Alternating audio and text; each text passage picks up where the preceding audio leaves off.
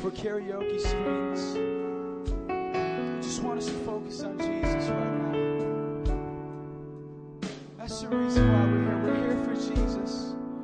We're not here just to fill in our time clock to say that we went to church. We're here to meet with the living God as a body, as a fellowship, to come together in the joy, in our expression of worship, sing unto Him. I just pray right now that if you're struggling to worship God right now, if you feel yourself zoning out, that you're looking around, you're not really paying attention, you're not focused, I just ask that you surrender unto the Lord right now. So many times we think in Christianity, all we got to do is pray a prayer, and we're saved, and God's walking with us, and that's it. But it's a daily surrender unto the Lord, that we come, God, I choose to listen to your Holy Spirit. I choose to serve you. I choose to live in such a way that will glorify you. Father, today I choose on this Sunday morning to worship you. Though I may not feel like, I choose to worship you. Come on, we need to get there, church. Come on, let's worship the Lord together. Come on. Father, we get there in Jesus' name. Holy Spirit, teach us how to worship. Teach us how to go deeper, Holy Spirit. We don't want this time to pass us by without you moving in our lives. Father, you say you take us from glory to glory. Father, in this time right now, come on, declare it. This time right now, we're going from glory to glory. Come on, in your precious Son's name, in Jesus' name. Come on, let's declare that I am yours. Help me sing, I am. And I am yours. I am yours. Come on, every voice today. All my days.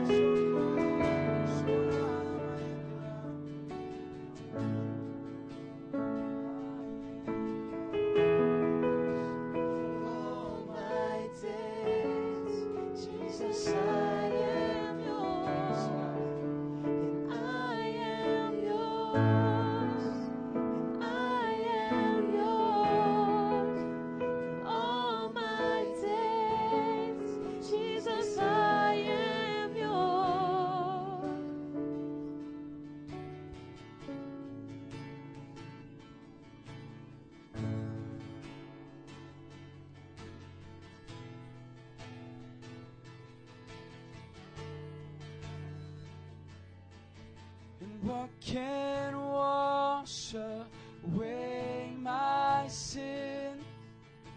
And what can make us whole again? Nothing but the blood, and nothing but the blood of Jesus. See what can wash. And what can wash away my sin?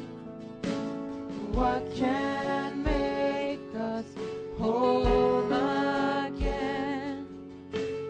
Nothing but your blood, nothing but the blood of Jesus. Sing, oh precious is the flow. And oh precious is the flow that makes us white as snow. Nothing but the blood, nothing but the blood of Jesus. What can wash? What can wash away my sin? What can make me whole again? Nothing but the blood, nothing but the blood, nothing but the blood of Jesus. What can wash away my sin? Come church to sing out. What can wash away my sin?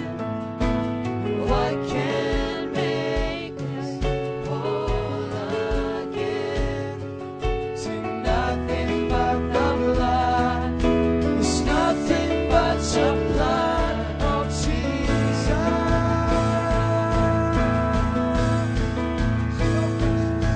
And oh precious is the flow that makes us white as snow.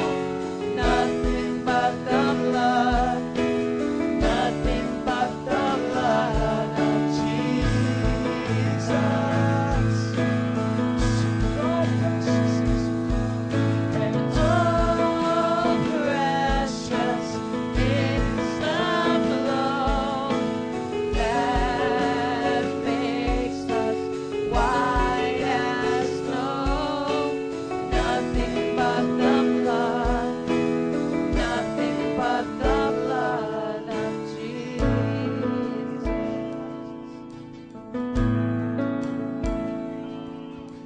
And what can wash us white as snow? It welcomes us as friends of God.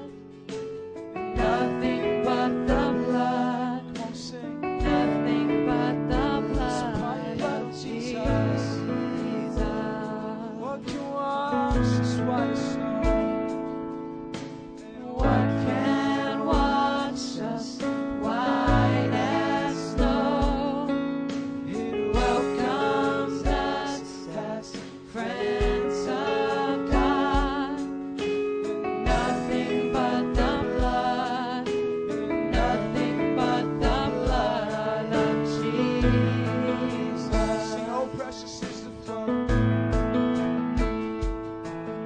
And oh precious is the flow that makes us white as snow. Nothing but the blood, nothing but the blood of Jesus. Sing, oh precious, and oh precious is the flow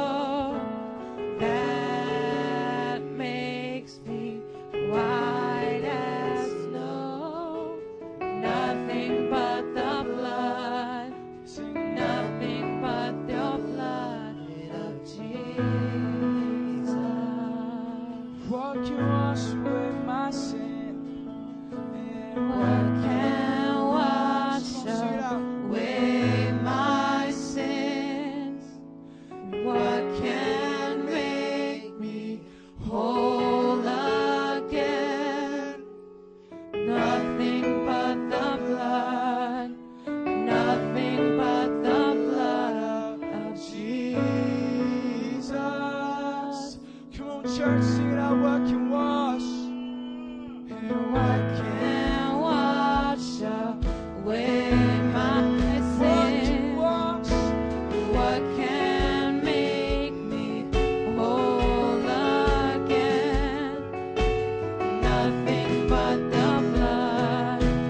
Nothing but the blood of Jesus. Come sing, what can wash me white as snow? And what can wash us white as snow? It welcomes us as friends of God, and nothing but the blood, nothing but the blood of Jesus. By blood, and oh, precious is the flow that makes it white as snow. Nothing but the blood, nothing but the blood of Jesus. One more time. Oh, precious is the flow that makes us white as snow. Nothing but the blood, nothing but the blood of Jesus.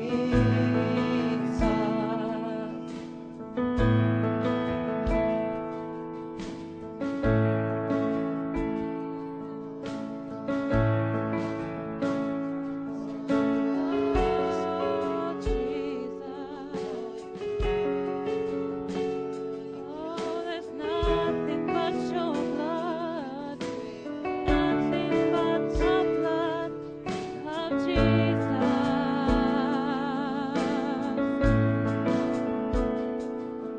There's freedom, there's freedom, there's freedom in your blood. There's freedom, there's freedom, there's freedom in your blood. There's nothing but the blood, nothing but the blood of Jesus.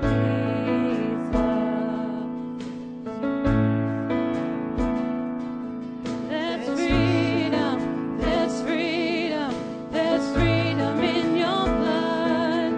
There's freedom, there's freedom, there's freedom in your blood.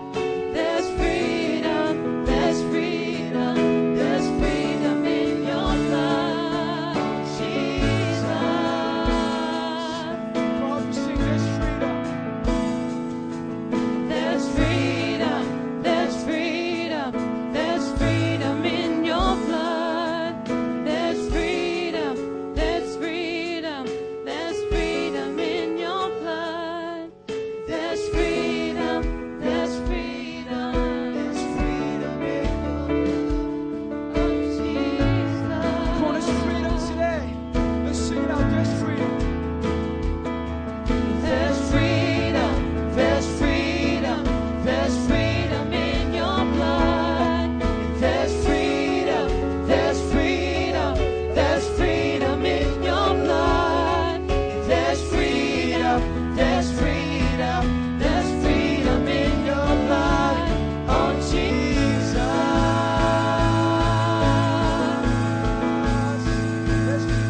There's freedom, there's freedom, there's freedom in your blood. There's freedom, there's freedom, there's freedom in your blood. There's freedom, there's freedom, there's freedom in your blood, oh Jesus. Hallelujah. I'm just going to ask that the altar workers would come and stand in front here today, because we're going to keep singing this.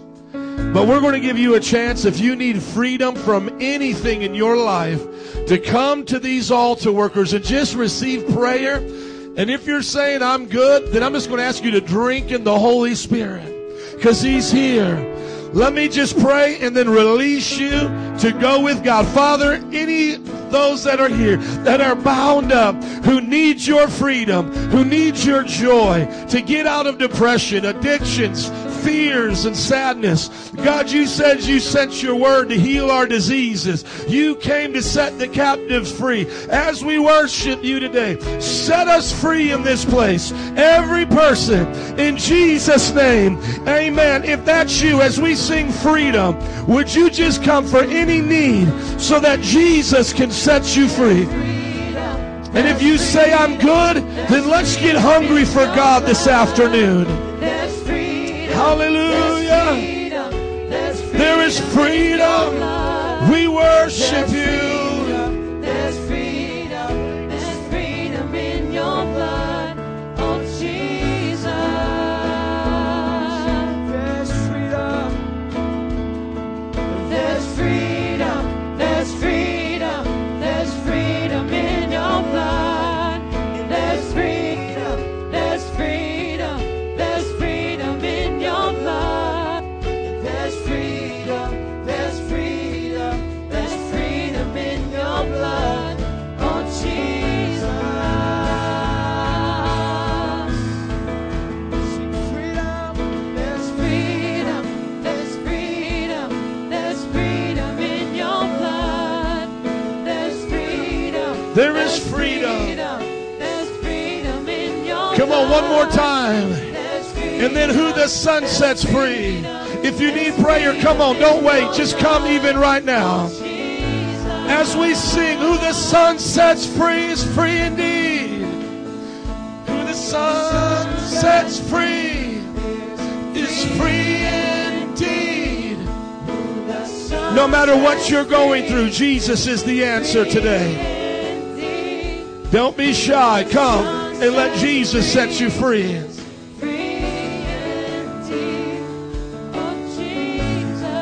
Jesus, come on, sing it again. Who the Son sets free. Who the Son sets free is free indeed.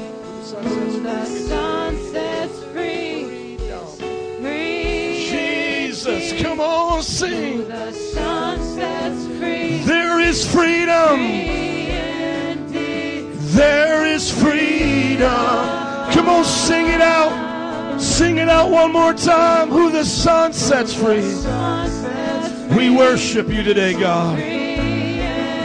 Thank you, Jesus. Every bondage broken right now. Jesus.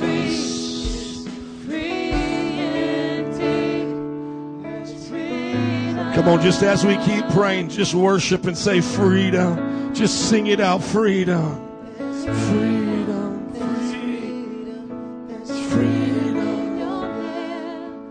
there's freedom. Thank you, God. Every person right now free. Be free in Jesus' name. Be free in the name of Jesus. Freedom is yours. Freedom is yours. Receive it now. Thank you, Lord. Thank you, God. Thank you, Jesus. Thank you, God. Thank you, Lord. Hallelujah. Let's sing it one more time with excitement, believing that all those who've prayed have received it. Come on, freedom. One last time if you need it today, come quickly. For those that know they're free, whether you just got free or you've been free, come on, sing it out. There is freedom. Thank you, God. There's freedom in your blood, oh Jesus. One more time, there is freedom. There's freedom. There's freedom. There's freedom in Every person set free. There's freedom. There's freedom. There's freedom in your blood. There's freedom. Thank you, God. There's freedom in your blood.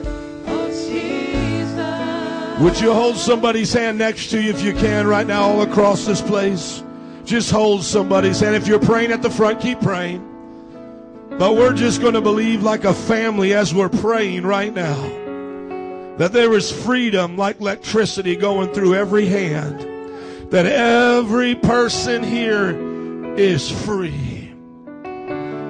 God, I thank you for every person you brought here today. I pray you bless them. Fill them with your power.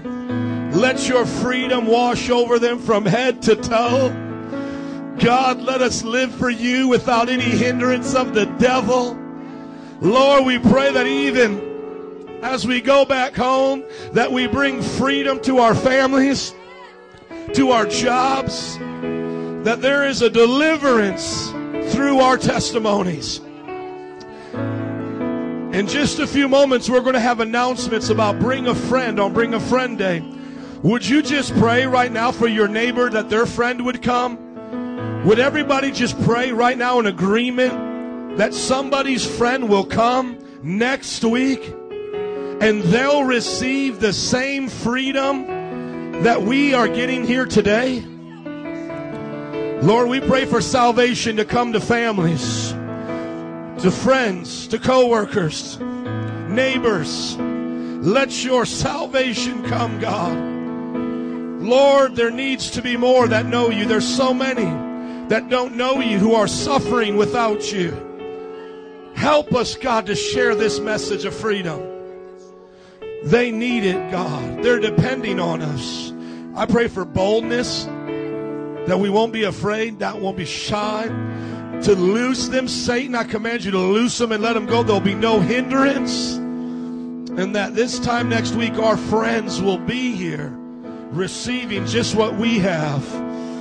In the name of Jesus. If you believe it, can you shout hallelujah? Come on, amen. God bless you. Slap somebody high five and say it's done in Jesus' name. Come on, let's win a nation. Let's win a nation. And wow, you looking handsome as ever. God bless you. You may be seated as you're shaking hands. How many feel Jesus in this place this morning? Amen. Thank you, good sir. Aren't you glad you're in a church that has freedom? There is freedom in the name of Jesus. You know, I've been having personal devotions for 2 hours a day for at least 16, almost 16 years, at least.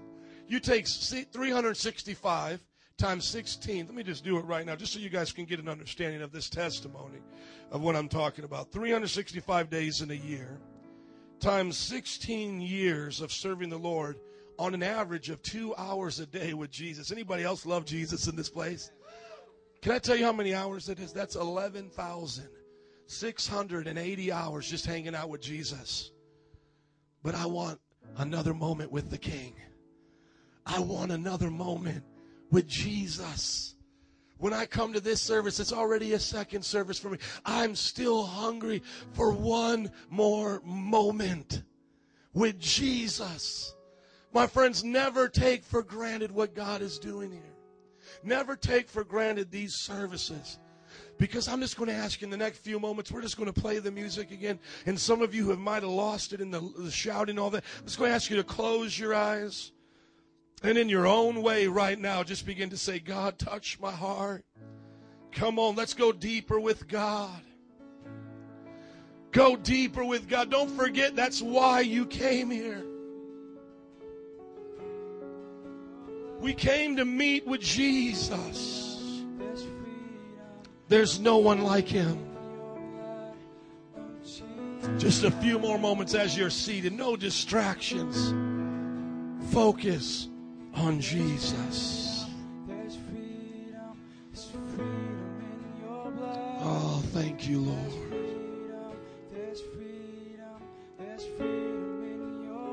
Just a few more moments.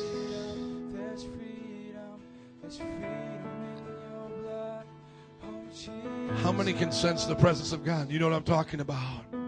See, that's why we come to church. We come to church to experience that presence you just felt right there. So I want to encourage you to come every week hungry for the Lord. Amen. It's okay to shout. It's okay to cry. It's okay to run. It's okay to kneel. We are a church that wants to experience God. And we welcome you to our Sunday morning service every Sunday at 9 and 11. Glad that y'all came out here today. We're not as weird as you may think. We're just in love with Jesus. We're in love with Jesus. That's all it is. If you loved him like I did, you would be weird like me. You would be weird. I remember the first time I was in church like this after I had gotten saved, and I started seeing people raise their hands, and I was like, oh, no, I ain't going to raise my hands. That's not me. There ain't no way I'm raising my hand because people are going to look at me. They're going to think I'm weird. Actually, in this church, if you don't raise your hands, you're weird. You know what I'm saying? You're the weird one anyways. So I was like, no, I ain't going to raise my hands. And then I just kind of closed my eyes. And I just felt the Lord say, do you remember what I did for you?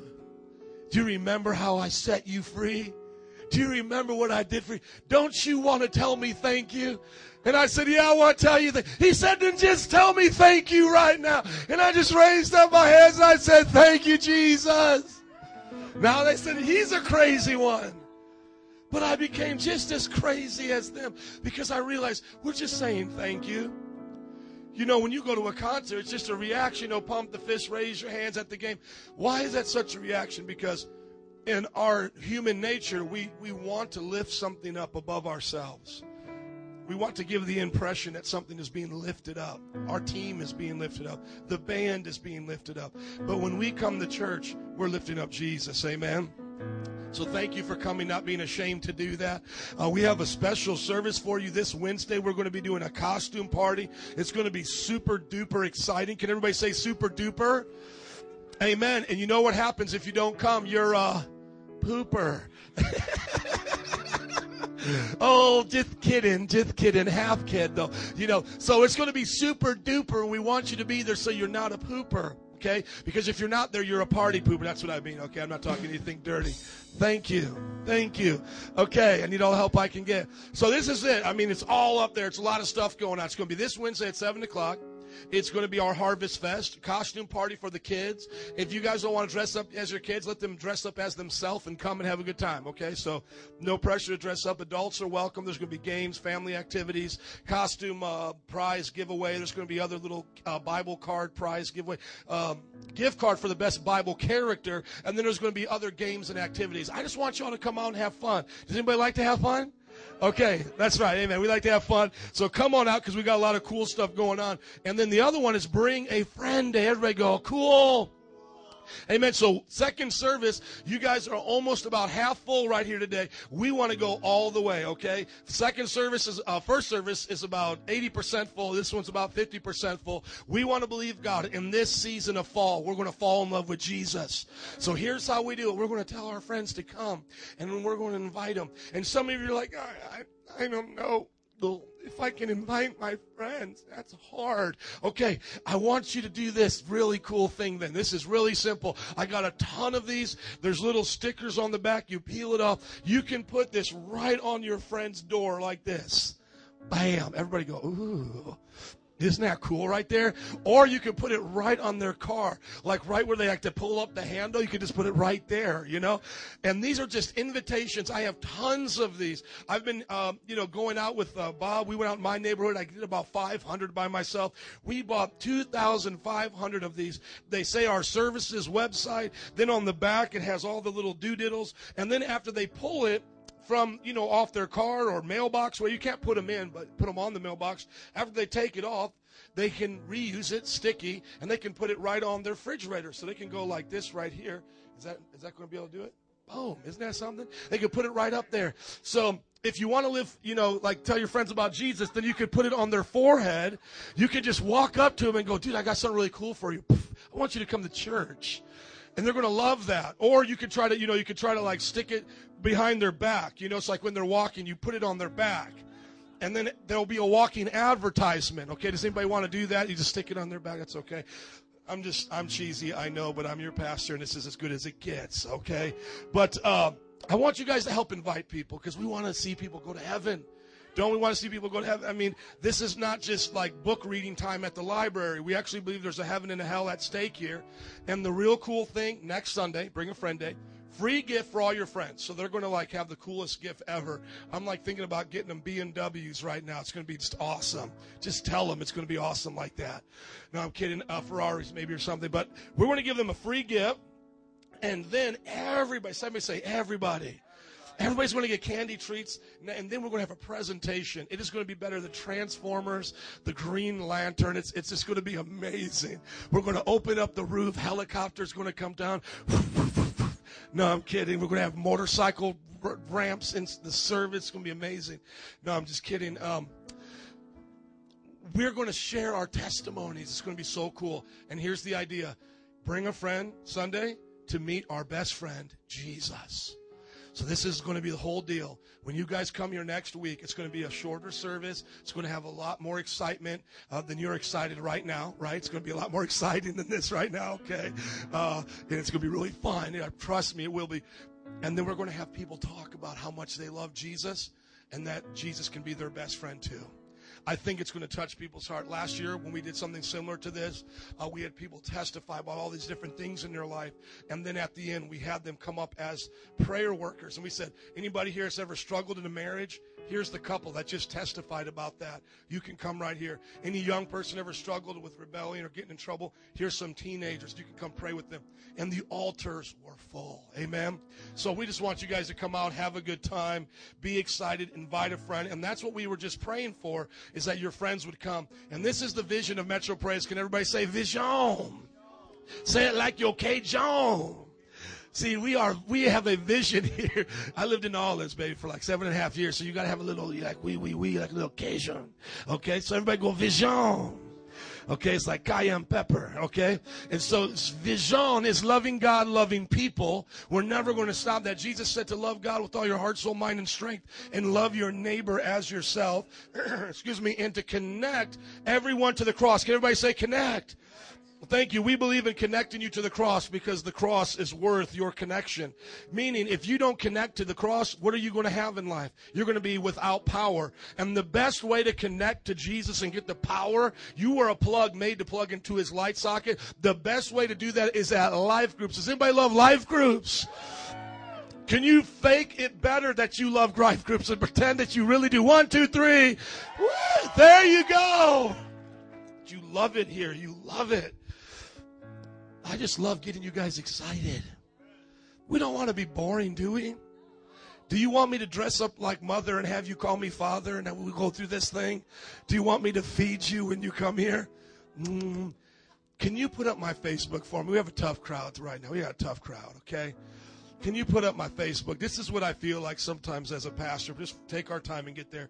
As he's doing it, I want you guys to understand life groups is where life happens. They're home Bible studies, places in people's homes where you share a meal together. You do a Bible study.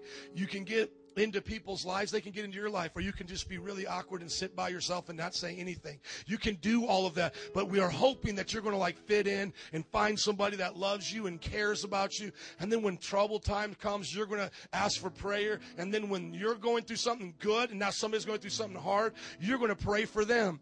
Now, I went to a petting zoo right here. Will you click on my picture right here? Because this is sometimes what I feel like right here. Like I'm just a shepherd, you know what I'm saying? Now, this is me shepherding llamas, okay? This is me shepherding llamas. Now, will you click off of that? This is just to make you laugh today. Yeah, do whatever we got to do. And I want to show you this other one with the sheep. And there's a funny story about the sheep. Go to my main page. The sheep was running from me. And I feel like that was like a symbolic thing. That sometimes the people run from me as a shepherd. But I finally got it. Now, by the way, this isn't a petting zoo with the fence. And so I got permission to go over the fence. And so now I'm with the animals. And that's where you see me just spreading out there with the animals. Now go down or just click on that one right there. And I think we'll let you switch. Yeah, click on. Now hit the right button. Just like the directional button. Hit right. Yes. This is what I feel like sometimes right here. Feeding the sheep. And sometimes the sheep don't want to be fed. Sometimes it's hard. Look at your neighbor and just go, bah. Just look at you. See, now you get the joke. It's okay. It took a little while, like boom, boom, boom. It took a little while, but this is what it feels like sometimes. Now you can almost see me like holding the sheep like this, like you're going to like this, and you're going to like this a lot. But me, I'm smiling. Would you all stand up with me, please? We want you to connect to the church. Get involved in a life group. In that life group, we have a wonderful 7-step book of spiritual growth. After you've graduated that, we have a discipleship course that takes you through the Bible and teaches you the things of God. Do I have any 201 students here today? Come on, 4 or 5 of you. That's awesome. And then the last part, everybody say sand. Thank you. We have been doing evangelism all throughout this city for 7 years. And as you're standing, I want to share with you some of the testimonies that have been happening at evangelism on behalf of the people that have been there. We have right now a young man, he's married, but a young man who accepted the Lord on behalf of them going out evangelizing and now comes to the Tuesday Wicker Park campus. You see, friends, when we go out and do just simple little things, as whether it's just putting a brochure out there. You know that Jerry, who's a part of our church, found one of these on the floor? Just on the floor. Somebody's like, threw it on the floor, and God's like, I'll show you. You know, it's like, go ahead and just put it up. And she came to church. She's still part of the church. And so our vision is to love God, love people, connect you to the cross in a life group, teach you and mentor you up, to send you out to change the world. Why? Because we want to believe God for 100,000 disciples in this city with 50 churches and 500 around the world. And if you think that sounds crazy, how much more crazy do you think it sounded with my wife and I with 4 people in our living room, okay? It's actually starting to get a little believable now because we have 200 churches in 4 different nations and 2 now here in Chicago. And I believe God's going to keep doing it. But we have to have your help. Can you say amen? And we have to have your help. And this is what makes our church very unique, is that we believe that tithes and offerings shouldn't be a burden, but it should be a blessing. How many get happy on payday? Do you smile on payday? What about give day? You get happy about give day? You remember we talked about last week, and what do we say? Yippity skippity? Is that what we said? You know, happy snickerdoodles. What was the one? Snickerdoodles. I can't remember, but yippity skippity. You know, when we think about payday, we get all happy. We're like, oh, it's payday, it's payday. But when it's give day, we get all, oh, I have to give to church. Can we give today joyfully? Can we give today as if it was payday for the Lord? Because today is when we sow into His kingdom. There's 3 reasons why we give tithes: to break off the heart of greed in our heart, to store up treasures in heaven, and to see this world change down here. What you do makes a difference. Amen? Believe that today. Let's pray. Father, I thank you for everybody here today. I ask that you bless us as we give, Lord, to be a blessing. Bless our 200 churches around the world, and may they continue to grow and increase. And God, bless this economy today as we put you first. In Jesus' name. And everybody said, amen. Would you rejoice as you come forward and give? God bless you. You may be seated if you're not giving. Thank you.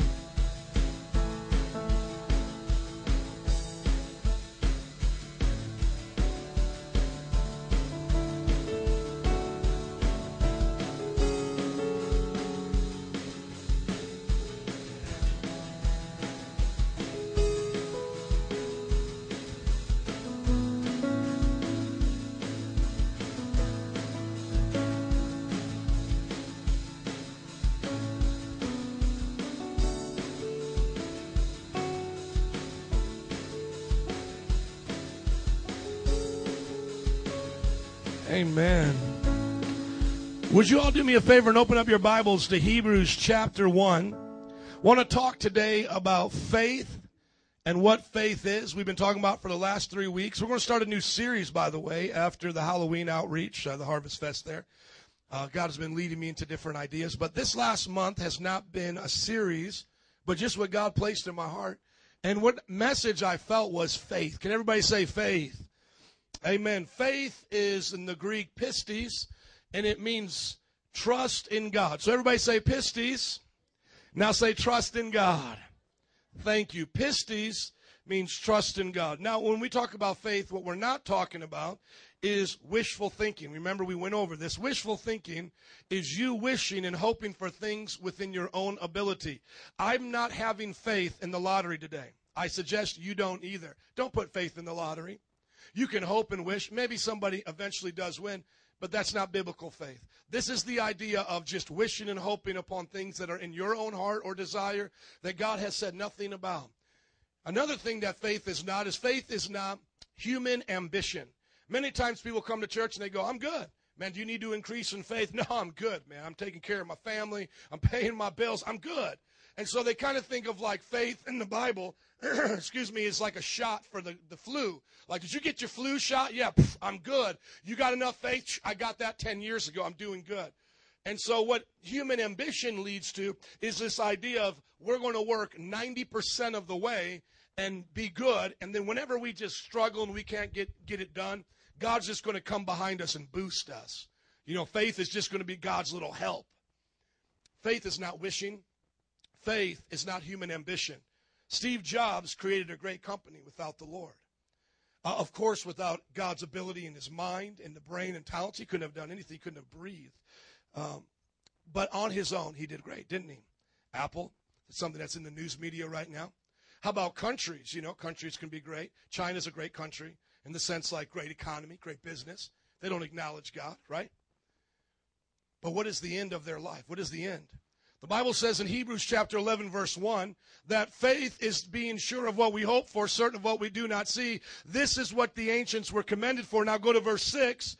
It says in Hebrews chapter 11, verse 6, please, my brother, it says, and without faith, it's impossible to please God. So did Steve Jobs please the Lord? If he didn't have biblical faith, he didn't. Is China as a nation pleasing the Lord? Without biblical faith, they can't. Can you please the Lord without biblical faith? No. So you could say to yourself right now, Pastor, I'm not really needing to wish for anything. My life's pretty good. And whatever I need, I'm going to do on my own in my own human strength. And let me just say about your own human strength, God made you to be strong.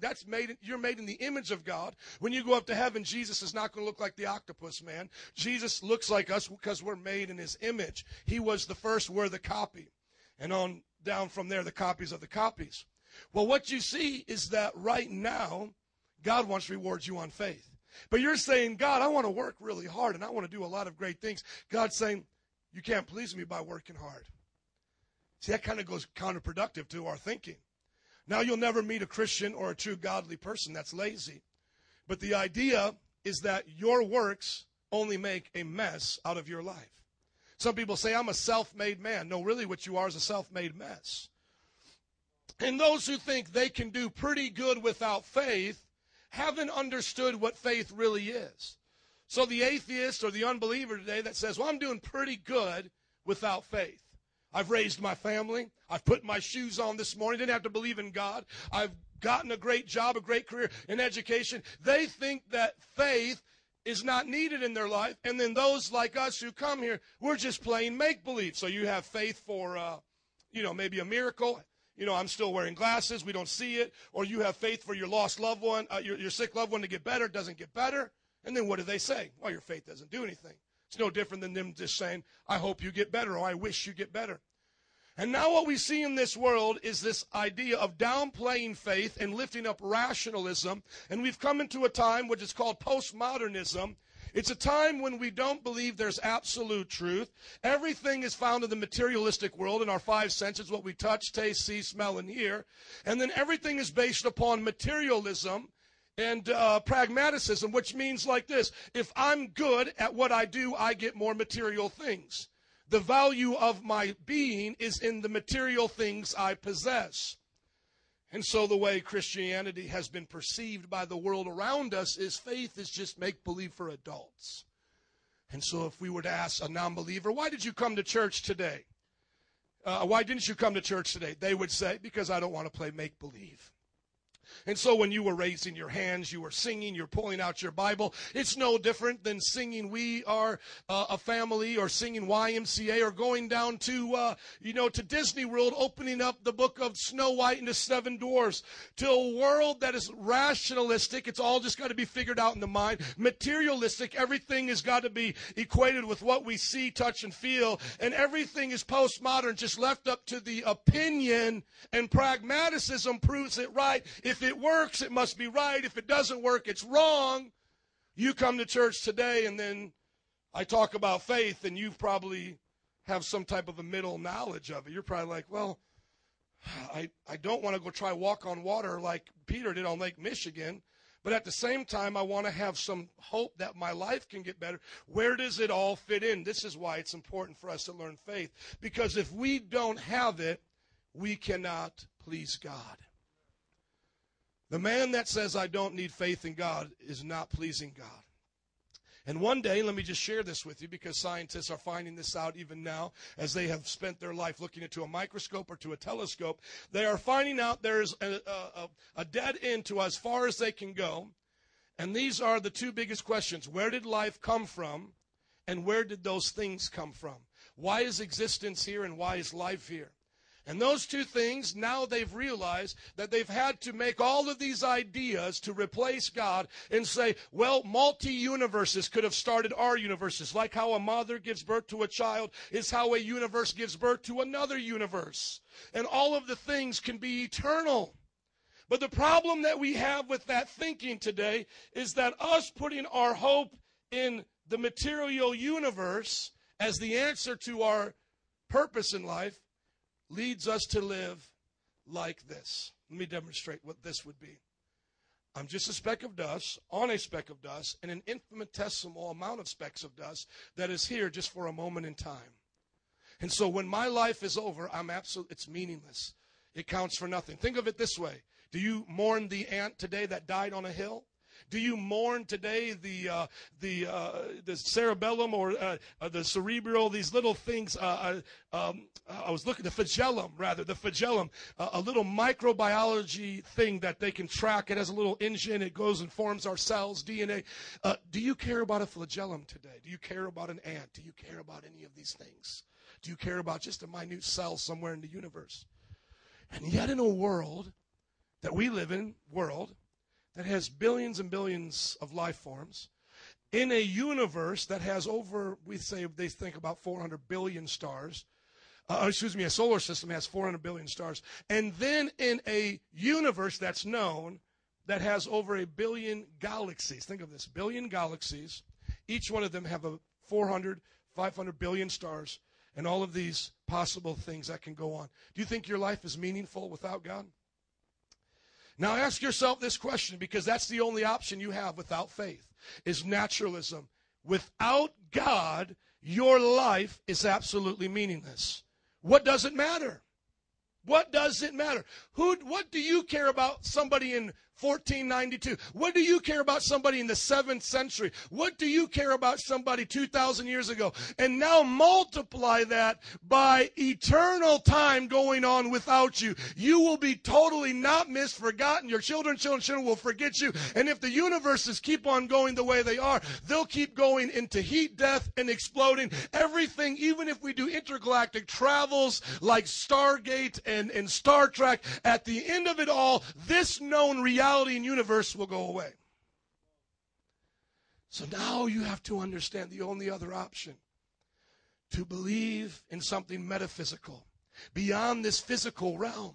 Something that is not what we're going to see and to touch. Something that I'm not going to be able to drink and taste or even to hear. Is there a power? Is there a hope beyond the natural world? That's where God comes in. And then now when people say, I believe in God, you have Muslims, you have Hindus, you have all of these wide range of religions. Everybody's going to stand up and say, this is what I believe, this is what I believe, this is what I believe. You have to now ask yourself the question, are they all the same? Are you worshiping the same God that the Muslims are worshiping? Did he just give a revelation called the Quran to them, but a Bible to you? Did he just happen to give the Book of Mormon to Joseph Smith and the Bhagavad Gita to the Hindus, and we're all just in a spiritual buffet? As one Hindu proverb says it like this, we are looking at we're touching an elephant blindly. Each person comes up to the elephant and touches something different. For example, you touch the bottom leg of the elephant, and somebody says, what are you touching? I'm touching a tree. Somebody touches the tusk. What are you touching? I'm touching a spear. Somebody touches the tail. What are you touching? I'm touching a rope. Somebody touches the snout, the trunk. Is that the trunk, the little thing? Thank you. Touches the trunk. It says, I'm touching a snake. people say about world religion, that's all it is. We're all just guessing at what we're touching. Oh, I think it's Jesus. I think it's Buddha. I think it's Muhammad. I think it's Joseph Smith. And we're all just touching the big elephant called God. Is that true, my friends? Can I tell you why it's not true? And why this example fails to explain what we consider divine reality. Number one, the people are blind. Take off the blindfold and they'll know what they're looking at. The Bible says we come into this world blind, but when Jesus Christ opens your eyes, you see the truth, you know it, and the truth sets you free, baby. Come on. So you know the moment your eyes are open, I'm not touching a tree, I'm not touching a spear, I'm not touching a snake, I'm touching an elephant. The moment you put Christ in the mix, Jesus stands out among the rest. They want Jesus to be a prophet among the Muslims, an enlightened one, an avatar in the Hindus, an enlightened one among the Buddhists, and the Jews are still waiting for a Christ-like figure. Yet Christ himself says that I am the way, the truth, and the life. No man comes to the Father but by me. He said anybody who comes another way is a thief and a robber. So once and for all, somebody stands up and says, this is the truth. Now you and I have a choice today. Will we believe that? Hey. See, that's faith. See, I had to say all that to tell you why you need faith. Don't take it for granted like, oh, I'm good, I got faith. Well, how much faith you got? Are you growing in your faith? Are you sharing your faith? This faith thing is a whole lot more than I just got a shot of faith. And it's not just I got faith, I'm wishing I'm winning the lottery. And it's not just faith, I'm going to work and try to make myself better. Faith is this. Faith, and we'll move up to verse 1, please, my brother. Faith is being certain of what we do not see and sure of what we hope for. And you know what faith is grounded in? The Word of God. Turn with me to Romans 10:17. Faith comes by hearing, and hearing by the Word of God. Today, faith is coming to you. How is faith coming? By the Word of God. Somebody say, faith comes by hearing, and hearing by the Word of God. So today's faith is coming to you. Why? You're hearing the Word of God. Well, Pastor, I don't know if God spoke these words. That's up to you to believe it or not. I could try to prove it to you, but it's going to take faith for you to believe that the Bible is the Word of God. You see, faith is going to be at the heart of everything you and I do. And if we don't grow in faith, you know what happens? Faith begins to die. We begin to lose faith. So if faith is not coming, that means faith is going. Think of it like that. Come on. Faith comes by hearing, hearing by the Word of God. So if I'm not hearing the Word of God, faith's not coming. I've talked to people before. They said, man, I've lost my faith. Like as if faith was that set of keys, like you just flipped, dropped it on the counter one day, you forgot where you put it. You don't lose faith accidentally. You walk away from faith. But here's the good news. You can get faith back. So let me encourage you today. Faith is trusting in God. It's not what you can do for yourself. It's putting your hope in the Creator of the universe that gives your life purpose. God is the purpose of life. That's why I have hope while I live on this speck of dust called the earth, among all the other specks of dust called the Milky Way galaxy, among all the other specks of dust called my universe, among all the other specks of dust in the multi-universe. I believe I'm special because the Bible says I was made in the image of God and that God had a plan and a purpose. I was born in a body but was given a soul that will live on beyond this earth. You see, we believe this. People think we're crazy. We have faith. Why? Because God said it. Now somebody might say, well, how do I know God said it? How do you know your Bible is true? Most of you, because I've done a debate with a Muslim, if I did a debate with an atheist here, most of you would get rocked to your core trying to defend your Bible. What would probably happen is you would start arguing in circles. They would say, how do you know your Bible's the Bible? And you would say, because the Bible said so. And then they would say, well, how do you know what the Bible is? What the Bible tells me it is. So the way you prove the Bible's with your Bible? Yeah. Well, then the same logic, how do I know I'm a millionaire? Well, because I say I'm a millionaire. What makes me a millionaire? Because I said I'm a millionaire. It's called a circular argument. To prove I'm a millionaire, you need to have evidence outside of my claims. Are you all tracking with me? I can say I'm a millionaire and say that proves I'm a millionaire, but that doesn't prove anything. I'm just making claims. I have to back up those claims. The Bible can say it's the Word of God and prove it's the Word of God by itself, but it has to give you evidence outside of itself to prove those claims. Everybody tracking with me right here? Otherwise, your Bible is just like the Book of Mormon. Why didn't you bring your Book of Mormon this morning? Why didn't you bring your Watchtower magazine? How come you didn't bring Scientology and Tom Cruise materials? Why did you choose a Christian church? You see, you have got to have evidence outside the Bible to show that the Bible is the Word of God. I could give you some, but that's not today's message.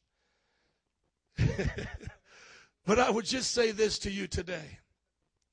For those of you who may just say, well, it's the Word of God, it's the Word of God, you know. Let me just say this with you today. Well, then, would you honor it like it's the Word of God? I want to tell you of a phenomenon that's in our culture right now. You know what it's called? A Christian atheist. Yeah, that's right. I'm going to tell you a phenomenon. A guy wrote a whole book on this. I love the idea. Listen to me. Christian atheist. You know what a Christian atheist is? Christian atheist believes in God, loves God, goes to church, reads his Bible, but doesn't believe in any of it, doesn't act like any of it's true, and does everything that he or she wants to do.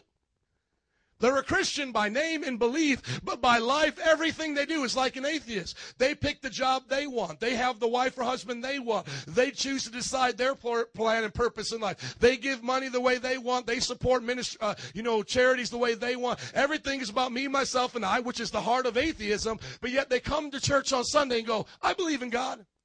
I raise my hands to the Lord. You see, God is looking for people that say, I believe who you are. And I believe what you said. Go back to Hebrews 11:1, please. Now that you know faith comes by hearing, hearing by the word of God. Hebrews chapter 11, verse 6. This is just the introduction. Come on, somebody. Give me some time to preach to you today. Can I give you the introduction? Amen. This is just the introduction. I haven't even got to what I came to talk about. I just want you all to catch up to this. And the reason why I had to go deep on you guys is because that's what your coworkers are saying. That's what they're saying at universities. They're trying to look at us like we're nincompoops because we still believe God answers prayer. And I'm trying to help you understand there's a reason why God answers prayer. It's because the known universe itself and the evidence of life comes from God. There's no other explanation. Nothing produces nothing, so where did the something come from? God is the only explanation. If you keep saying multi-universe, you eventually come back to something. Where did that something come from? And if it didn't come from a God, it had to come from nothing. I have the writings. I'll prove it to you. That's what they say. And that's where the Bible says the fool said in his heart, there is no God. Because if you believe nothing can create something, that is a foolish way of thinking. You have to believe in causality, in cause and effect. Things don't just come out of nothing. Otherwise, they would keep coming out of nothing right now. How many would like a circus clown to come out of nothing right now? How many would like a comedian to come out of nothing to make you smile right now? I don't know. Some of you just need How many would like $1 million to come out of nothing, you know? Come on. Look at Hebrews 11, verse 6. Without faith, it's impossible to please God. Let me say this for everybody who got lost a little bit in what I'm saying. Here's why I said it. Because anyone who comes to God, number one, must believe he exists and that he rewards those who seek him. There it is. Today, to start your walk of faith, here's how you start it. Do you believe in God? Do you believe he'll reward you if you seek him? And how does he reward us? How do we know how to seek him? Through his word. It's his word that gives us the promises. And brother, would you put up the chart here for me, please? I showed this to you last week, some of the issues that we face in life. And God gives us a word for all these situations in life. How many are happy God has a word for this? How many know there are certain things up here, most of them, if not all, could not be done on human ambition or simply wishing? How about this? Sickness. How many know that there's diseases that we still have not cured yet? But how many know God can still do it? We've seen people healed of cancer. We've seen people healed of lupus. And how about this? When you die, God gives you a resurrected body. Can you do that with science? No, you can't. So what do you have to do to receive heaven, my friends? You have to believe and trust God. How about the second one, a broken heart? Sometimes we think to ourselves, if I have an education, if I have a certain house that I live in, things will not go wrong in my life. You know, all you need to do is just go talk to somebody that lives in that kind of house, and they'll tell you how messed up their life is. Yeah, see, some of y'all just hanging around with people, I guess, that are busting disgusted, because you get around somebody that God's son, they'll say, my life is messed up too. Just because I got a PhD on the wall doesn't make my day any better. I mean, I was at somebody's house. It was a mansion, many bedrooms, tennis court in the backyard. Was there as a pastor hanging out. Always say the same thing. What can we pray with you about? What can we do to serve you and love you? Oh, the list was long. Oh, you think they would just be like, oh, praise God, I got a tennis court in the backyard. Woo, my life is fixed. My problems have gone away. Hello? See, only people who think things fix things are those who don't have those things. Go find some teenagers say the best thing we could ever do for you is get you to hang out with Lil Wayne, Lady Gaga for a day, and after you've puked 3 and 4 times and how they live and how disgusting it is, you'd walk away and go, these people are more jacked up than I am. I'd rather be saved, happy, going to heaven with 50 cents in my pocket than to be having $1 million all tore up from the floor up. I mean, you would say, somebody would say, well, I would love to be Steve Jobs. You would? He's in hell right now without Christ. He's in hell without Christ. He's the rich man of the Bible. He amassed his wealth. He denied God. He walked away from the Christian faith. And there's nobody that loves Apple more than me. I actually have a picture on my Apple phone of all my Apple babies. I got a picture of all my Apple products. And whenever I get into conversations about Apple, I put up the picture. And I don't put it up on the internet because I know people hate. You know what I'm saying? They're going to hate on me because of all the Apple stuff I got. But listen to me. Don't hate, celebrate. Amen? Okay, now listen, I love Apple. But I'm just telling you, I mean, Steve Jobs, he's brilliant. He used his mind. But without faith in God, he was empty. He was missing things in life.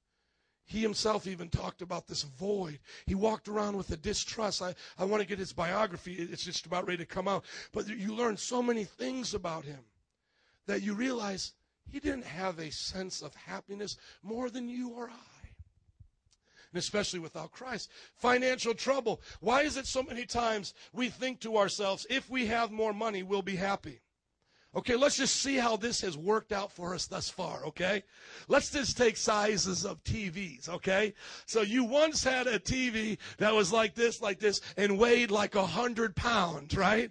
And you moved it, you would break your back. Now, how many of you got a TV bigger than this one, right, that I'm drawing out right here? How many got a bigger one than that? How many got one 40 inches or more? Raise your hand. Come on. How many got one 50 inches or more? How about 60 inches or more? Pastor telling on himself, 65-inch, baby. Come on. I got the biggest TV. But listen to me. Guess what?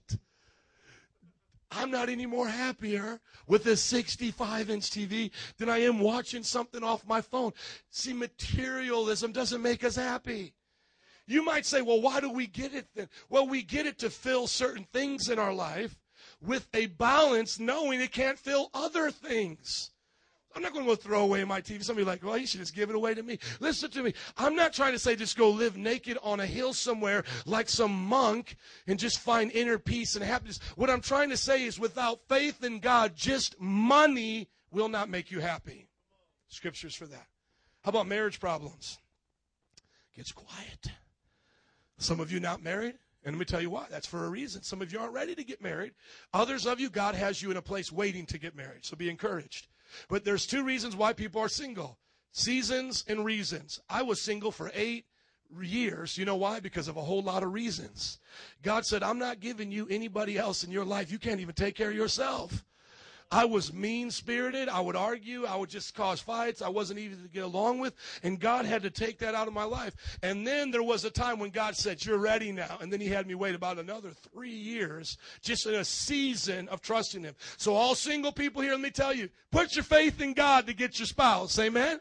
Put your faith in God. Don't try to do this one on your own. Kids, don't try this at home. You will jack up your life, the other person's life, and your kid's life. Hello. Anybody that's been married and divorced will tell you, don't try to do this on your own. Do it with faith in God. Now, how about marriages that are existing right now? I mean, I'm talking, I have the most perfect wife in the whole world. She is so awesome, but guess what? We still fight. There's still arguments. I was talking to my friend who was and is a pastor. You know what he said to me? He said, I had to take 2 weeks off and go work on myself. I said, what happened? He said, I told my wife I fell out of love with her. A pastor told me he fell out of love with his wife. You think you can do this without God? How is culture done without God in marriage? How has that turned out? We're so jacked up now, men want to marry men. Hey, let's keep it real. People want to marry men. And we always said this from the very beginning. They'll want to marry men. Then what will happen next is multiple wives. Polygamy is now right on the back of the homosexual movement. And I'm making the prediction. It's already been made. You know what will come right on the back of that is incest between two adults that both want to have marital relationship. And the last one will be lowering the age of consent. Mark my words. It is happening exactly how a culture falls down through sexual immorality. Before you know it, will be the Roman Empire. People will be having little sex boys walking around with them. That's exactly what happened in Rome. It will happen here. God will not be mocked. As a country, a person will reap what they sow. Are you listening to me? But I love Boydstown, amen. If you go bring them all here, I love them all, amen. Because I'm in love with a man too, amen. His name is Jesus. Amen. That's all right. I'm a bride this next time I get married. I'm the bride of Christ. Amen. So let's just get Boydstown up here. I'll sashay and I'll tell them something about loving a man because I love me some Jesus. Amen. I ain't afraid to kiss the king. Praise God. Hallelujah. Song of Solomon. Me and Jesus, baby. Me and Jesus. But we just keeping it PG. Amen. We just holding hands. We just holding hands because Jesus, that's all Jesus and I do. He's good like that. You're all checking me. Are you listening to me? We get this idea of marriage. We need faith in God. Come on, worry and fear. My family right now, just to talk about my own family, lives out in Hiawatha Park, beautiful suburban home, acres of yard, you know. And the reason why I bring this out, because I know so many times in the city, you know, we think about moving. My parents moved out into the suburbs. You know, so many times, we think to ourselves, I'm going to get a better life. I'm going to get this. I'm going to work really hard and as a little gerbil, and I'm going to work really hard in the rat race, and then poof, I'm going to come out and be happy, and all my little kids are going to be happy, you know. So my dad, he moves out to Fort Wayne, Indiana, thinking what possibly can go wrong with my kids in Fort Wayne, Indiana. Well, after me being arrested 8 times for vandalizing my own neighborhood, breaking into my own friend's house, running away 3 times, and selling and doing drugs, they began to realize trouble follows you wherever you are if you want to get in trouble. So my dad, you know, he thought just bringing me out to Fort Wayne would fix my life. No, it jacked up my life. Not that he made a wrong decision. It's just because I wanted to get in trouble. So my family, going out to the suburbs, guess what? Young man, phobias, won't even leave his house. Worry and fear. Do you know in our culture right now we have more phobias than ever before? Have you seen this on TV? Collecting, you know, these people hoarding, people afraid to touch things. And I'm not trying to make anybody feel bad. I've dealt with fear. People, if you're honest, we've all dealt with some fears in a way. But let me tell you how we get through this. It's not Dr. Phil. It's not Prozac. It's hello, Dr. Jesus. Give me the word of God. Amen. Some of y'all don't believe that. You haven't met any crazy people made sane by Jesus then. You need to meet some people that used to be on depression medication that now got set free. You need to meet some people that couldn't leave their house that got set free by Jesus Christ. There's actually a book out there by a Christian who used to have panic attacks. He wrote a whole book about it. If you're dealing with that, let me know. We'll get you some help because you know why? Jesus sets people free of mind, body, and soul. Amen. I got to tell some of the first service to hang over into the second service. Look at your neighbor and say, you better get with it right now. Because I'm going to make this a 3-parter. I'm going to get to really preach. You all need to get excited about Jesus. How many believe Jesus can set you free? You're not amening for me today, friends. We're amening for Jesus Christ. We believe faith in God's word changes lives. How about depression and anxiety? Hit on that. Addiction and bad habits.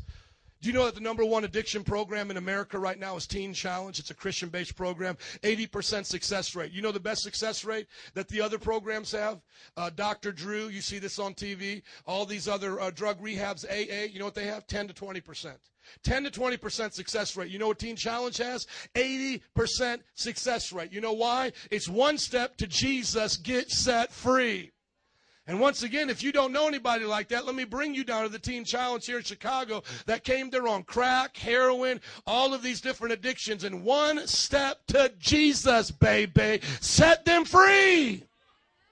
16 years clean for myself, praise God. I always say my mom was my drug rehab, amen. She was going to beat it out of me. She found it again. She gave me one more chance. She said, you do it again, I'm going to kill you. I'm going to send you to heaven right now. And I'll ask for forgiveness and then make another just like you. But you know what? My mom being serious with me helped me get saved and get right. Look at the next one, sins and temptation. Some people say, I can be good without God. I can be good without God until we give them the good person test. And by the time we go through that, by the #1 and 2, they're already flunking. Let me give you the example. You think you could do good without God? Let's start with this one. Put nothing before the Lord your God. Has there ever been a time you put anything before God? Then we're failing. How about the second one? Put no graven image before me. Have you ever made an image and called it God? How about that Jesus that you said wouldn't send you to hell when you were having sex before marriage? My Jesus won't send me to hell. Your Jesus is an idol. He doesn't exist. How about the number 3 when I don't know them in order right now, but you got to go with me. How about thou shalt not covet? How are you doing on not coveting? You've tried really hard, but how are you doing? How about this one, young people? Obey your parents.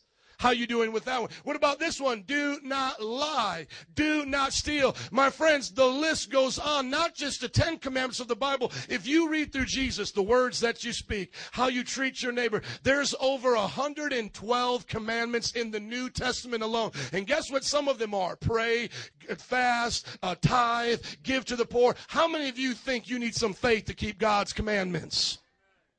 And then lastly, lack of purpose and motivation. Do you know that right now we are, in our culture, the most educated we've ever been? We have more college graduates, more institute graduates, more higher education than we've ever had. Now, there's nations that are above us, beyond us, but I'm saying as America, we used to be mostly agricultural, blue collar, most people working in factories, working agricultural. You know, right now we have so many people with degrees and college degrees, and guess where they're working? Starbucks. Nothing against Starbucks, but guess where they're working? Department stores. And you check them out like, man, you look like overqualified for this. Yeah, I've got like 2 bachelors, 3 masters, and 1 PhD. And you serving up, you're a barista? Yeah, I'm still finding my purpose. Why is it we have lost the ability for young people and older people to find purpose in life? Because it's all material. Because it's all material. You see, if you have faith in God, and I like the show Undercover Bosses, you would enjoy being a garbage delivery person because you know God has a purpose greater than just dropping off garbage. You're making a difference in people's lives. You see, we lost the integrity of just being who God wanted us to be. We've made a culture of superstars out of reality TV where we feel like famous and materialism equals purpose in life. Now, just put a couple things in your mind together as I name off some characters, and you tell me if you think they're fulfilling their purpose. Do you think the Kardashians are fulfilling their purpose? Do you think God put the Kardashians on this planet to do what they do? Some of y'all getting mad. You're like, I'm going to be able to watch nothing when I go home today. Come on, how about the Jersey Shore? Come on. But, you know, it's popular for a reason. People are watching it. What about Katy Perry? Do you know that Katy Perry came from a Christian family, sang worship just as these young ladies were singing right up here? Jessica Simpson, her dad was a pastor, and she was in her dad's church singing. I could keep you all day with people that you might begin to start to think twice about. What about Oprah Winfrey? Oh, well, she was famous, but she didn't do any bad things, right? Well, you know, sex outside of marriage with her dude, well, that's still okay. You know, maybe God will forgive that. But hold on. She didn't accept Christ because she said there's many ways. You begin to realize as you look into people's life, just because they have a good life doesn't mean they fulfilled their purpose. What if God wanted Oprah Winfrey to be a pastor's wife or to be herself in ministry or Joyce Myers or whatever? What if that was her purpose? But she used her giftings to become something to make billions, but yet missed heaven.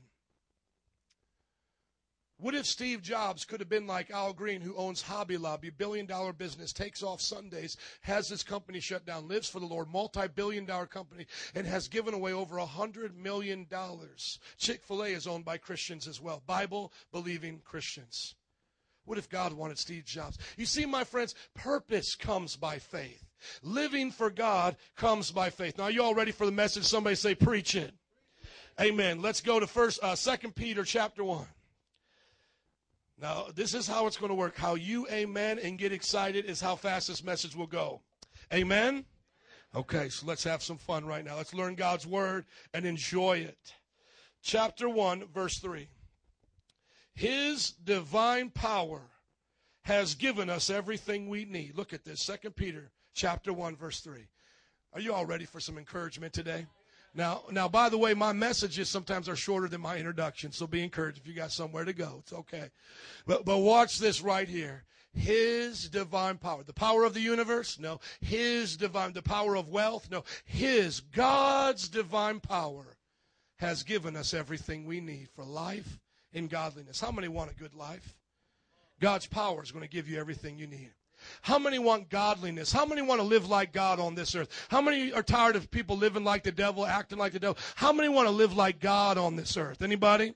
Look at the person next to you if they're not raising their hand. That's one you want to watch out for, okay? Okay. His divine power has given us everything we need for life and godliness through our knowledge of Him. You could say through our faith, our trust of Him, who has called us by His own glory and goodness. Do you know why God wants to take care of you in this world? Because of His own glory and goodness. His name is at stake. You bear His name. If my child comes in here all boogie-nosed, dirty shirts and dirty clothes, my name is at stake. When you're living a life that's under the privilege of a child of God, when you're getting beat up by the devil, when the world is taking advantage of you, His name is at stake. His name, His glory, His goodness is behind blessing your life. He wants to bless your life. Now, His blessing may go be a mission. He may tell you go be a missionary in Africa and lay down your life like David Livingston, but you will be more happier doing that than if you would have made $1 billion. Because God's way is always the best way. He sees the whole picture, friends. He knows what eternity looks like. See, you and I don't even know what heavenly rewards look like. We think that heavenly rewards is a way of the pastor bribing you to give more in the offering. God got 100. I got 100. God gonna give you a mansion in the sky. Come on, do I got 1,000? Do I got 1,000? Lord gonna bless you with a Lamborghini in heaven. Come on, do I got 10,000? Stand up, brother. Ooh, I feel Jesus. There's a good brother right there. We think that rewards in heaven is the preacher's way of manipulating you to give. Well, if you give in the offering, and you give right here, you'll go broke down here and you're going to lose a whole lot. But up in heaven, you're going to have treasures. You're going to have your own private lake and cottage. You're going to have a wave runner. You're going to be beautiful. Like we think it's like some type of a bribe. Like it's dirty. Like God is trying to manipulate us. Listen to what He said. He said, store up for yourselves treasures in heaven, where neither moth nor rust can decay. For where your treasure is, there is your heart also. God is teaching us a principle that's real, my friends, that we will be there a lot longer than we're down here. We need to believe He wants to bless us, and eternity is at stake. Verse 4, through His glory and goodness, He has given us very great and precious promises. You know how many promises there are in your Bible? There's over 1,000 promises in your Bible. You find any trouble in your life right now, I will find a promise in the Bible to meet that challenge. The Bible has set forth promises for you to hold on to in this world. You're saying, Pastor, my family's falling apart. Bible says in the book of Acts, you and your household will be saved. Pastor, I'm getting confused. I don't know what to do. The Bible says, trust in the Lord with all your heart. Lean not on your own understanding, and He shall direct your paths. Pastor, I don't have enough to pay my bills. I'm struggling right now. The Bible says God will meet all your needs according to the riches of Christ Jesus in His glory. Pastor, right now I'm dealing with fear. I'm afraid. The Bible says, do not receive the spirit of fear, but you have been given a spirit of power, love, and a sound mind. Praise God. Pastor, I feel lonely sometimes. He said He would never leave you nor forsake you. Pastor, I know people who are lost. He said, ask of me and I'll give you the nations. He said through His glory and goodness, He has given us very great and precious promises. Why, Peter, did He do this for us? So through these precious promises, we might participate in the divine nature, escape the corruption in the world caused by evil desires. God has a plan for you beyond the scope of the limitations of this human world. It's a plan to bless you and to prosper you, to give you a hope and a future. He wants you to escape the evil rat race down here by evil desires and the corruption that it brings. He wants you to have peace, love, and joy, and self-control, these blessings by the fruit of the Spirit, and they're worth more than money and things in this world. And I just want to encourage somebody today, keep your faith. Keep your faith in God. It's not wishing, and it's not just trying to work to make yourself better. Faith is saying, God, you said it. I believe it. That settles it. Faith says, though I walk through the valley of the shadow of death, I will fear no evil. Faith says, though my mother and my father forsake me, you will never forsake me. Faith said, I have been old and now I've been young, but I've never seen the righteous forsaken or their descendants begging for bread. Faith said, let the weak say I am strong. Let the poor say I am rich. Let the sick say I am healed. Hallelujah. Faith says you can take off the garments of sorrow and put on a garment of praise. Faith says in his presence is the fullness of joy, and at his right hand pleasures forevermore. Faith in God can move mountains. Hallelujah. Woo, come on somebody. Faith in God is the answer. It's not just a cliche. It's not just make-believe. It's not your human ambition. Faith is God's word, and his word will accomplish what he sent it out to do. He said, upon this earth you will have troubles, but be of good cheer. He said, because I have given you my joy, and the joy I've given you, the world can't take away. He said, but when the Son of Man comes, will he find faith on this earth? And it's times like this in our economy. It's times like this when colleges make us look ridiculous with our, faith, and they want to say we're irrational. It's times like this that a culture begins to turn its back on God. It's a time when abortion becomes normal, and divorce and broken homes become the families, and where teenagers and violence get, Bibles and prayer get replaced with gun detectors and violence. It's at this time a generation like us has to raise up and say, we'll be people of faith again. We'll believe what God said again. I love what one preacher said back in the day. If loving Jesus is wrong, I don't want to be right. Come on, I don't want to be right in this world's mind. If they think I'm an old fundy, a fundamentalist, if they call me crazy, plain make-believe, if I look as jacked up as them, I don't want to be like them. So if I got to be crazy in their mind to be healed, set free, and on fire for God, then let them call us fools. Let them say all that, but the Bible says the cross of Jesus Christ, it confounds the wise. It confounds their wisdom, because on that cross, Jesus died for us. He set the record straight, and that's the greatest promise that says you are forgiven and a child of God. Praise God. Come on. For through these, he has given us very great and precious promises so that we may participate in this divine nature, escaping the corruption in the world caused by evil desires. Now here's the passage for the message right here. Hang in with me, guys. 7 things I want to give you to add to your faith right here. For this reason, make every effort to add to your faith. How many want some faith in here? How many want to grow in faith? Amen. Come on, how many want some mountain moving faith? Here's 7 things to add to your faith so you can grow in faith. Goodness, knowledge, self-control, perseverance, godliness, brotherly kindness, love. These are 7 things that God wants you to add to your faith right now. This is where it's at. Here's where the rubber meets the road. If you want to walk out this faith and trust God, you got to let him make you good. You can't be good without God. The Bible says in Romans 3, there is none that is good. All of us have turned away.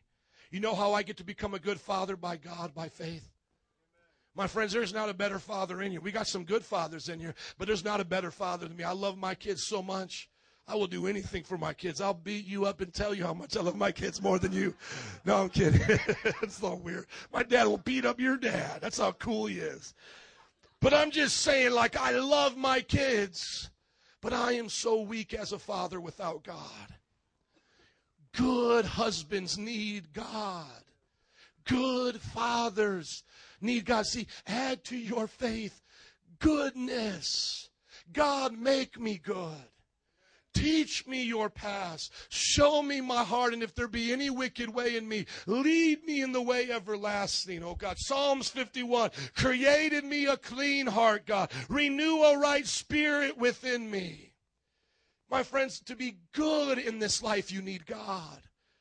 Put your faith in his promises. He says he'll separate your sins as far as the east is from the west. He says whoever is in Christ Jesus is a new creation. The old has gone, the new has come. He said he who became sin for us, he who knew no sin became sin for us, that we might become the righteousness of God in Christ Jesus. Goodness comes from our good God. Number 2, knowledge. My friends, you can't know what you don't know. And you don't know what you don't know. Come on, think about that. This thing, you can only know what you know. And you don't know what you don't know. So there's so much here in the Bible you and I don't even know. And you don't know you're missing it. You know why? Because you don't know. You don't know. You don't know what you don't know. And that's why, we talk about the rapture and all that. You don't know because you don't know. But you got to study to show yourself approved.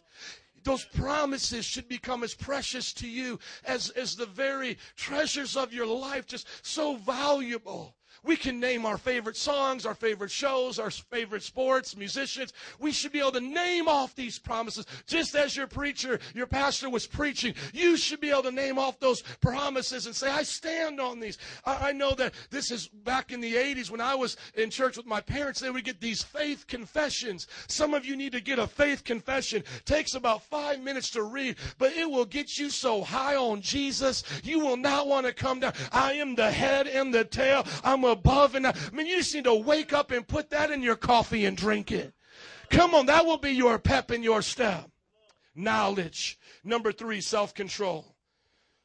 Our addictions, our bad habits, our eating, our spending, our lack of emotional control, all of these things, God says he'll put it back in control. You ever been like me? You're fighting, you're arguing, and then you walk away from it. You say, man, I wish I could control my temper. I wish I could stop being this way. Some of you have that tendency to be depressed. Do you ever just say to yourself, man, I wish I could get out of this slump. I wish I could get control of these emotions. The Bible says he'll give you control. He'll give you control of that tongue that you can't control. He'll give you control over those emotions. You are in the driver's seat. You are a spirit that possesses a soul that lives in a body. Your spirit is the driver. Your soul is the engine. The body is the car. By the Spirit, you drive the mind and what it thinks. You drive the emotions and the will. The Bible says, greater is he that's in you than he that's in the world. And in Romans chapter 12, verse 1, it says to be transformed in their thinking of in your mind by your thinking. That word transformed is the Greek word metamorpho, to be metamorphosized, to be transformed like a transformer, to go from stinking thinking to praise and glory to God. Self-control. I wish we could get some faith for that in this church. How about perseverance? There are things in this world that will just punch you right in the gut and you will want to give up. There are things that will happen in your faith. I know unanswered prayers in my life. I lost my sister drinking and driving. I felt like that was an unanswered prayer and I wanted to give up. And I watched my mom lose her daughter. Can we even imagine this right now? My mother losing her daughter, but you know what? She said around the 6th week, okay, she's grieving. Nothing wrong. Grieving is biblical. But around the 6th week, her grieving started to take her joy of living. And she said, God, I can't go on like this. I need you to take the pain. You said on the cross, you took it for me. You carried my sorrows. You were rejected and despised among men so that my healing was upon you. She said around the 6th week, she cried out to God, and God healed her.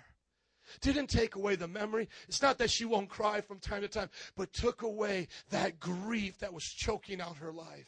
It's the power of God who brings perseverance, my friends, to go through things. You know that Chilean, the people in the Chilean mine, they are all claiming it was a miracle of God that gave them the perseverance to be in a dark dungeon, losing their oxygen. Do you know that you can look at the Voice of the Martyrs? Go to voiceofthemartyrs.com. William Wimbrand was in communist Romania, was brought into Siberia, put into solitary confinement for 4 years in a cell without windows. They wouldn't let him sleep or rest during the day. They would splash cold water on him, put speakers into the solitary confinement to brainwash him. Your family has forsaken you. Your God is dead. Renounce your God and join communism for 4 years. But yet he found perseverance in the midst of that. Just like Daniel in the lion's den. William Wimbrand wrote a song in the middle of this Siberian solitary cell. The love of Jesus is warm in my heart like fire, hot enough to melt the ice of Siberia. That was a verse he wrote in his heart because he knew that persevering came from God. All of these POWs, they found that the number one attribute of what keeps them through their time of imprisonment is their faith in God. You look at perseverance, godliness. How can we be like God without God? We need God to be in our lives, to be like him. The idea of this world is not to let the devil get as much of your life as he can, and then God just cleans you up in the end. Like he just sees us as dirty children on a playground all throughout our life, and he says, now you all just come up to heaven now. I'm going to scrub the dirt out your fingernails. God wants us to live as kings and priests upon this earth, as righteous men and women of God. We shouldn't be living in and out of sin as if it's common to the believer. We should be living holy lives. Be holy, for I am holy, he said. Godliness, faith in God, brotherly kindness. How many know you need faith to be kind to your brother? How many know you need some faith to love your neighbor like Jesus does? See, y'all may not have some crazy neighbors like I do, but I got some crazy neighbors. And I need some faith in God to love my neighbors, okay? Now, you might love everybody in traffic. You might be one of those, okay? But I live, in the real world, and it's hard for me to love everybody, okay? I know I need faith in God. I'll tell you the story real quick. We don't have a fence in my yard, very nice yard in, Harwood Heights. And there's a little rock path that goes on the side of our house to the lady's sidewalk. And so sidewalk, rock path, that's our little fence. That's our property division. So you know what she does? She puts a little birdhouse on our side. And that's because she knows the owner of the house and she thinks it's cute. And she's the one that walks down there all the time because it's on the side of the house. So Bethany one day, she sees the little birdhouse. And guess what she does? She's a little 2-year-old girl. I want to play with the birdhouse. And Nancy's letting her play with the birdhouse. Nancy doesn't even know that it's not our birdhouse because the owners of the house put all types of stuff in our landscape. Everybody tracking with me here. See, it gets messy. Somebody say messy. But I tell you need faith to love your neighbors, okay? And so this is my side, and I'm right, by the way, okay? And so Nancy's playing with the little birdhouse. The woman comes home, and she's like, I just don't want your daughter touching my birdhouse anymore. And then Nancy's like, sorry, I didn't know it was your birdhouse. She's like, yeah, it's my birdhouse, and I put it right here. And Nancy's like, yeah, but it's on our property, okay? So if you want your birdhouse on our property, you better let us touch your little birdhouse, okay? And then, you never seen Nancy like that, but then, Nancy gets going, and she's just, you want to burn the birdhouse? I don't know. So I come home, and I'm thinking I'm going to be like Bill Cosby. I'm like, hey, what's going on, ladies? Let me just separate you. Let's take the birdhouse, go home. I love you. I'm the problem solver. So I come up in the middle of it. Within 30 seconds, she's screaming and cussing at me. And I'm like, yeah, really? Call the police then. I'm right here because she's going to call the police. And then I'm like, I pull out my camera. I'm going to get you on tape. And I got her on tape cussing me out. F you and you pastor. She's flicking me off. And I'm like, I'm right here, lady. I'll body slam you. And we're all about ready to go to jail. It's like you all could see me up on 6 o'clock news, all handcuffed. Pray for me. Berto preach Sunday. See, I need faith to love my neighbor, man. I need a lot of faith. Okay, because I have crazy neighbors. And she's probably at her church right now going, pray for me. I got a crazy pastor neighbor touching my birdhouse all the time. How many know I'm right, though? Don't put your birdhouse on our property, right? Some of you. Right? You can't put your birdhouse on our property unless you're going to get it touched. We're going to touch your little birdhouse. You know what I'm saying? It's like people are crazy these days. Touch it. Just like look at it and touch it. But I was convicted in last service. I was convicted. Little faith, little trickle, bubble, bubble, bubble. What's that? Oh, that's faith. Little trickle of faith came up, and guess what I felt the Lord say? Cook her a little pumpkin pie and put it on her porch, and God bless you. I'm serious. Who's giving me the awes back there? Somebody, God bless you. I'm trying, but I really felt that was from the Lord. How many know pumpkin pie can make everything all right? Just make it all right. Just put a little pumpkin pie. There you go. And then the last one, love. Would you all stand up with me, please, in closing? Band, would you come? Come on. We need some faith today, don't we? Y'all did good for second service. Thank you. Sorry for teasing you at the beginning. I want to finish reading this because I think it will encourage you in your walk of faith. We need to increase in faith so that we can be productive on this earth. Look at what he says, continuing on. He says, for if you possess these qualities in increasing measure, they will keep you from being ineffective and unproductive in your knowledge of our Lord Jesus Christ. To say it like this would be an easier way of saying it. You ever feel like your tires are spinning in your faith? You ever feel like sometimes your faith is not getting a lot done? Feel like a little disappointed? Well, we've all been there. Can I tell you what's going on? We're lacking some of these qualities. The title of today's message, I forgot to say it, I'll say it now, is The Qualities of Faith. 7 things: goodness, knowledge, self-control, perseverance, godliness, brotherly kindness, and love. You possess them, you increase in them, it will keep you from being ineffective and unproductive in your knowledge of our Lord Jesus. Look at verse 9. But if anyone does not have them, so if you're saying, I don't need this, he is nearsighted and blind and has forgotten that he has been cleansed from his past sins. So today, can I encourage you, look at this list as you go home and start to add to your faith. Think of it as a faith diet. You know, you need grains, you need, dairy, you need your salts, the oils. Think about this as being your faith pyramid, your faith diet for a healthy life of faith. And this will keep all of us from just spinning that wheel of faith and nothing happening. And keep going, my brother. Verse 10, please. Therefore, my brothers, be all the more eager to make your calling and election sure. For if you do these things, you will never fall, and you will receive a rich welcome into the eternal kingdom of our Lord and Savior, Jesus Christ. On the day you go to heaven, how many want a rich welcome? I want Jesus to say of all of us, well done, my good and faithful servant. And you say, Lord, what did I do? I just put my faith in you. What did I really do? And God says, when you put your faith in me, I changed your family. Here's a reward. Here's a rich reward for your family. When I get to heaven, I'm going to have a jewel. It's going to be a big old jewel right on my crown. And people are going to walk up and go, how'd you get that jewel? I'm going to be like, because I loved my neighbor. And I got rewarded for this. And then they're going to say, what's that big one? What's that big? This is me pastoring Metro Praise. This is me loving all these people right here. Woo, got a big old reward. Come on, and then you'll have a big one. What's that? Because I went to Metro Praise. It took some faith to go to that church.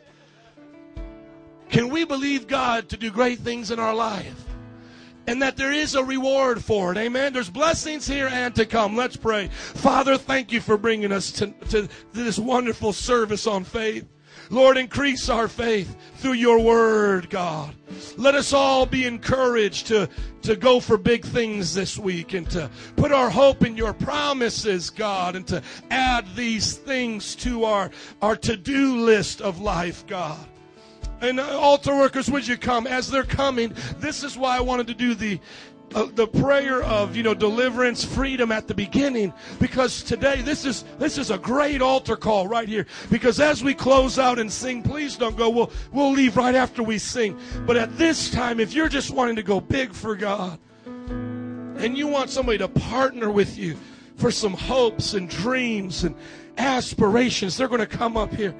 So that as we sing, you can say, man, I want to get these qualities. Pray for me. Lord, I just release faith in this place. Lord, if there's any that need to add to those 7 things in their life, let them feel free to come, to grow. None of us are perfect. We all need you more than we did yesterday. God, we need you so much more. Increase our faith, God. Band, would you sing? Don't go. Let's worship together. If you need prayer, would you just come quickly? For anything to see faith work a miracle in your life. Come on, faith is for you today. It's coming by the word of God. Thank you, Jesus.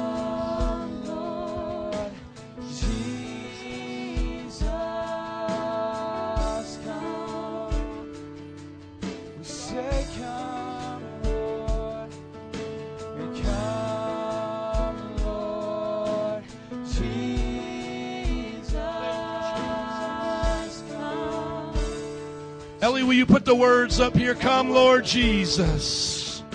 And come, Lord Jesus. Sing it right, sing it loud. Come on. Let's sing it out. Won't you come? Won't you come, Lord? And Jesus.